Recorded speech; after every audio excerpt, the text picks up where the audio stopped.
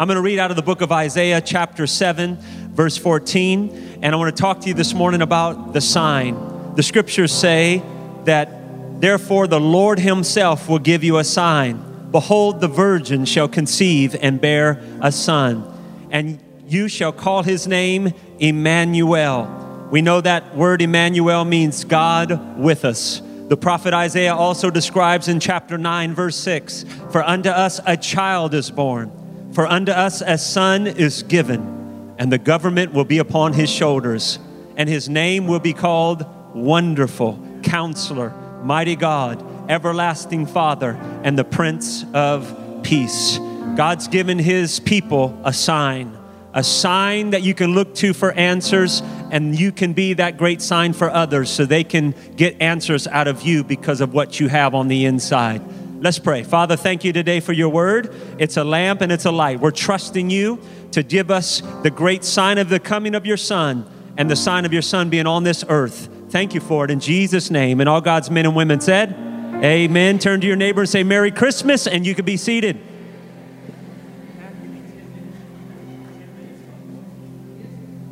Awesome. I thought about wearing my sweater, but mine was going to be Happy Hanukkah with the menorah on it that lights up. But I thought that's going to be distracting, so I won't do that today. But I'm so thankful to have you here this morning. I want you to realize everything in life you're given signs for. The sign of holiday changes, seasons change. Christmas is upon us, whether we want it to be or not. How many of you have done all of your shopping? Let me see your hand. Okay, a few of you. How many of you have shopping to do? How many of you are regifters? Don't raise your hand. Just remember, write down the person that gave you the gift so you don't give it back to them the next year. I did that before, and it's not good. I re-gifted the same gift back to the one that gave me the gift. And it wasn't very nice of me to do, so learn from the pastor's mistakes. There's something about holiday seasons that either gets people kind of discouraged or gets them excited. For the first time ever, I've never in the history of living on the planet ever lit up our house. But we recently moved, and so we have neighbors now, and so we have these neighbors. And I noticed the neighbors started putting up lights. And so I started looking at their lights. I'm like, it's okay.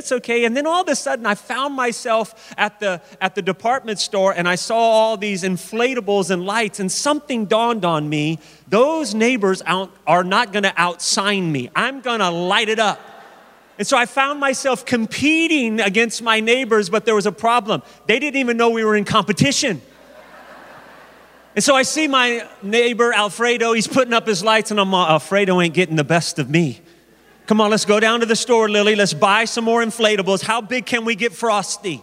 How big can I get the manger scene? Can I get like a 50,000% light up? And so I found myself getting overwhelmed with wanting to light up our house with the sign of our festivity, that we believe in Christmas at the Stillman home. We still say Merry Christmas, and we'll give you a Happy New Year and a good old-fashioned Happy Hanukkah. We believe in the sign that the Son of God has come. Christmas has come upon us. And for many people, it's where Santa Claus comes down the chimney and your money goes down the drain. Reminds me of speaking about Santa. I read this some time ago. This is according to the Alaska Department of Fish and Game. While both male and female reindeer grow antlers in the summer each year, male reindeers lose their antlers at the beginning of each winter, unusually late November to mid-December. However, it said female reindeers retain their antlers until they give birth in the spring. Therefore, according to every historical rendition depicting of Santa's reindeer, every single one of them, from Rudolph to Blitzen, had to be a girl. You know, we should have known that, right? Only a woman could drag a fat man around in a red suit all over the world in one night and not get lost. Women, can I get a witness? It's true. It's so true. But Christmas is about a sign A sign, more than presents and parties and productions. It's really a sign that there was going on the planet spiritual warfare. The Bible says, for this cause came Christ into the world, to destroy the works of the devil. Jesus came to this earth in an invasion, but he didn't come as a soldier in a horse with a sword in his hand. He came through the womb of the virgin in Bethlehem's manger, a stinking cave with gut-wrenching odors of cattle, donkey, and sheep. He came to this earth through that womb as a baby. In the Genesis of time, we have to realize Satan had geographical dominion over many parts of the universe, and earth was his dominion. He had geographical authority over the earth. How do we know that? Because we know it when Jesus was on this earth. Satan said, if you bow down to me, I'll give you the kingdoms of this world. Friends, he had those kingdoms to give. He had geographical authority. But when Jesus came to this earth in the womb of that virgin through Bethlehem's manger, it was God's invasion in Bethlehem. It was God's invasion in Satan's territory. That's why it was Emmanuel. Now he's with us, becoming flesh. Jesus Christ came to this earth not because he needed us. He came to this earth because we desperately needed him. He is that bright in the morning star. He is the fairest of 10,000. He is our Savior, healer, baptizer, and deliverer. That's why this is a story of redemption. The angel spoke to Mary on that first Christmas morning and said, thou shalt call his name Jesus, for he shall save his people from their sin. Jesus did not come to give you a sign to install Santa Claus. He came to give you life and give it to you more abundantly. I have wonderful news. Just as certainly as he came the sign in the manger the first time, he's coming back the second time. The first time he came, he was the little baby in the manger, but the next time he comes, he's coming back as Messiah. The first time he came, he wore a crown of thorns, but the next time he comes, he's wearing crown upon crown upon crown because he's King of Kings and the Lord of Lords. The first time he came, he was dragged before Pilate like a lamb to the slaughter, but the next time he comes, all will be coming before the carpenter of Calvary. Presidents will bow, prime ministers will bow, kings and queens will bow, the young, the old will bow, all knees will bow, every tongue shall confess that he is the Lord to the glory of God the Father. Let the whole world rejoice. There is a Savior. There is a soon coming King. His name is Jesus, and there is no other. Can I get a witness this morning? I think it's important to know because there's something to be said about this holiday seasons. People start talking about Jesus that really didn't mention him throughout the year. But you know, the holidays come, people start saying good tidings, seasons, greetings. And then you hear these political pundits start talking about Jesus and they start mixing it in their political argument. You know, Jesus would have never did this and my Jesus would have never did that. But who is Jesus to you? And if I was to sit down one-on-one with each of you this morning, what is the sign that the Messiah has come? To many people, when they talk about this, they say, well, we know that Jesus was a good teacher. Listen, he is either Lord or he is liar. He is not just a good teacher. He talked about two dividing sides. One is light and one is darkness. He talked about two people, one person being kind of a person that's disconnected, being a tare, and one being a wheat. He talked about two builders, a wise and a foolish. He talked about living your light in the brightness of his coming or living life in the darkness of this world. He talked about two types of churches, that one church was hot and the other church was cold. But he didn't want the church to be lukewarm or you would be spewed out the mouth. So he's not just a good example. He is either who he said he was, the Lord of all, the sign of his coming, that the Messiah was coming to save mankind, or he's a liar. Jesus Christ is either who he said he was or he's an absolute liar. And people say, well, he's just a good example. I heard a political pundit the other day on television say, man, Jesus, he was a good example. But friends, good examples don't mingle with prostitutes and sinners. If Jesus had an Instagram today, he would have pictures filled upon it, not with, let me take a selfie. He would have pictures with overwhelming sinners, people that have been down and out, people that have been up and out, people that you'd never have thought that Jesus would have associated with. His Instagram would be full of sinners and hurting and disenfranchised people who you would never think that would have a relationship, but that's who our God is. Some say he's a crazed fanatic, but fanatics do not attract men of intellect. Like Luke the doctor or the Apostle Paul, one of the most brilliant men of his era. Some say, oh, Joey, what Christ was, he was kind of a religious phony, but phonies don't rise again on the third day, just like they said they would.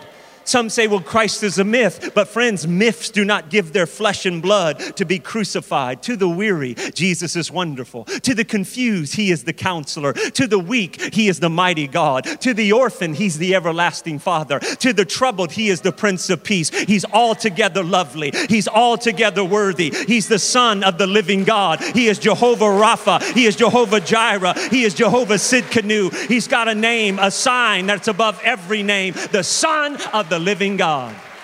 I think about that a lot because there will always be people that are looking for signs. But I want to tell you one of the greatest signs is found in Luke 1:37. For with God, nothing shall be impossible. Let's say that together. For with God, nothing shall be impossible. That's a sign that you're connected to the real Jesus, that you live your life without limits, with impossibilities becoming your reality. For with God, nothing shall be impossible. That means in your marriage, nothing's impossible. He can restore that broken, distracted, disenfranchised marriage. With your troubled children, God can make a way where there seems to be no way. Nothing's impossible with God. With your finances, I know you may be broke, busted, and disgusted, but God owns a cattle on 1,000 hills. He owns it all. Nothing's impossible with your health because he is still the great physician. Nothing's impossible with what you're going through because God could make a way where there seems to be no way. He is the everlasting God. Nothing's impossible. See, that's a great sign because when you're talking about a sign this morning, a sign means he's above all others because of his accomplishments, for what he has done. Do you know when high-sounding titles are given, they're really given to gratify men and women's ego and vanity? You think about that when somebody gets accolades and they get some type of recognition. They're really given sometimes, most of the time, to gratify ego and gratify vanity. A high-sounding title that earthly commanders give, they're really given in the wrong measure.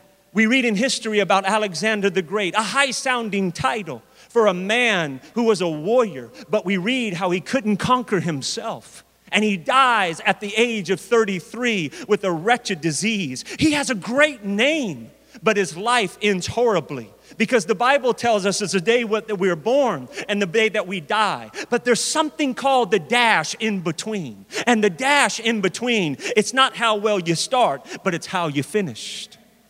It's how you finish.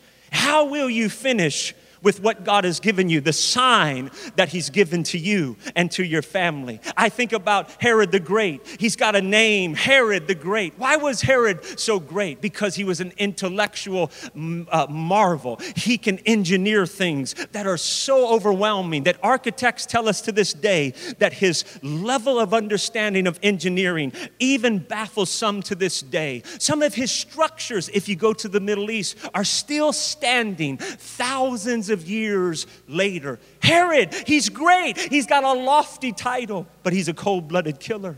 He demands that his only son be killed on the day he dies, so Israel would have a reason to mourn. He has a lofty title, but today he screams for mercy in the abyss in a place called hell. But friends, there's one that walked across the stage of human history. He was born out of the womb of a virgin in Bethlehem's manger. It was not an immaculate conception. It was truly a virgin birth. birth, born out of the womb of a virgin, and his name is greatly to be praised. His greatness knows no measure, and it knows no limitations. There's one. He walked across this stage, and he says, I am the great I am. He's called the great physician. He's called the great shepherd, the leader and the defender of his sheep. There was never another in human history that was born out of the womb of a virgin, but Jesus was. There was never another in human history that was the Savior of men, but yet was crucified by men. But Jesus was. There was never another in human history that was dead and was buried and rose again on the third day, just like they said he would, but Jesus did it. Friends, you can go to the tombs in the Middle East of Abraham. They'll tell you where his bones are laid. You can go to the tomb of King David there in Jerusalem, and they'll tell you where his bones are laid. But I've been to this place called Calvary, and I've been to this place called the tomb, and I've seen millions of people, not personally millions, but I've seen hundreds of people block by block line up to visit this tomb. But the difference between this tomb and other tombs, this one's empty. He's gone. He's risen. He sits by the right hand of God the Father with power and great glory. He's called in Scripture the sign, incarnate wisdom. But yet when he was on this earth, the sign was he was a fool. He was called the living truth. But the church says he was a liar and a heretic. He was a son of God in the Scripture. But the church says he was a devil, doing miracles by Beelzebub, the prince of devils. He's a lion and the tribe of Judah in the Scripture, but yet he was led as a lamb to the slaughter. He was a king, but yet he's crucified and he's hung with criminals. He spoke with utmost authority, but yet on the day of his execution, the prophet Isaiah prophesied it again. He opened not his mouth to defend himself.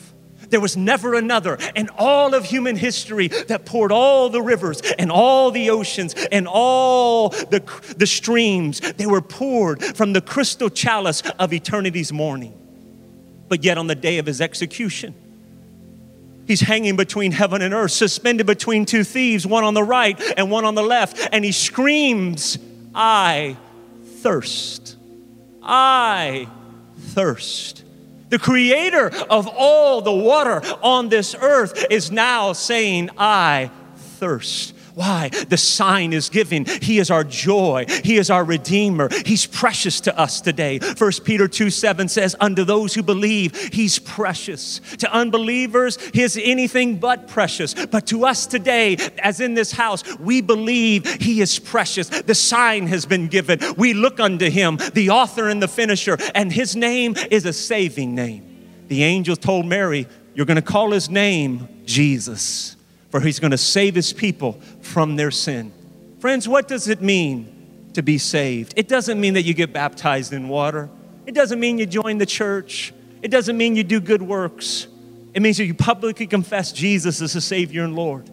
Jesus said the sign will be this: if you deny me before men, I'll deny you before my Father in heaven. Jesus said the sign will be this: if you're ashamed to confess me in front of men, I'll be ashamed to confess you in front of my Father in heaven.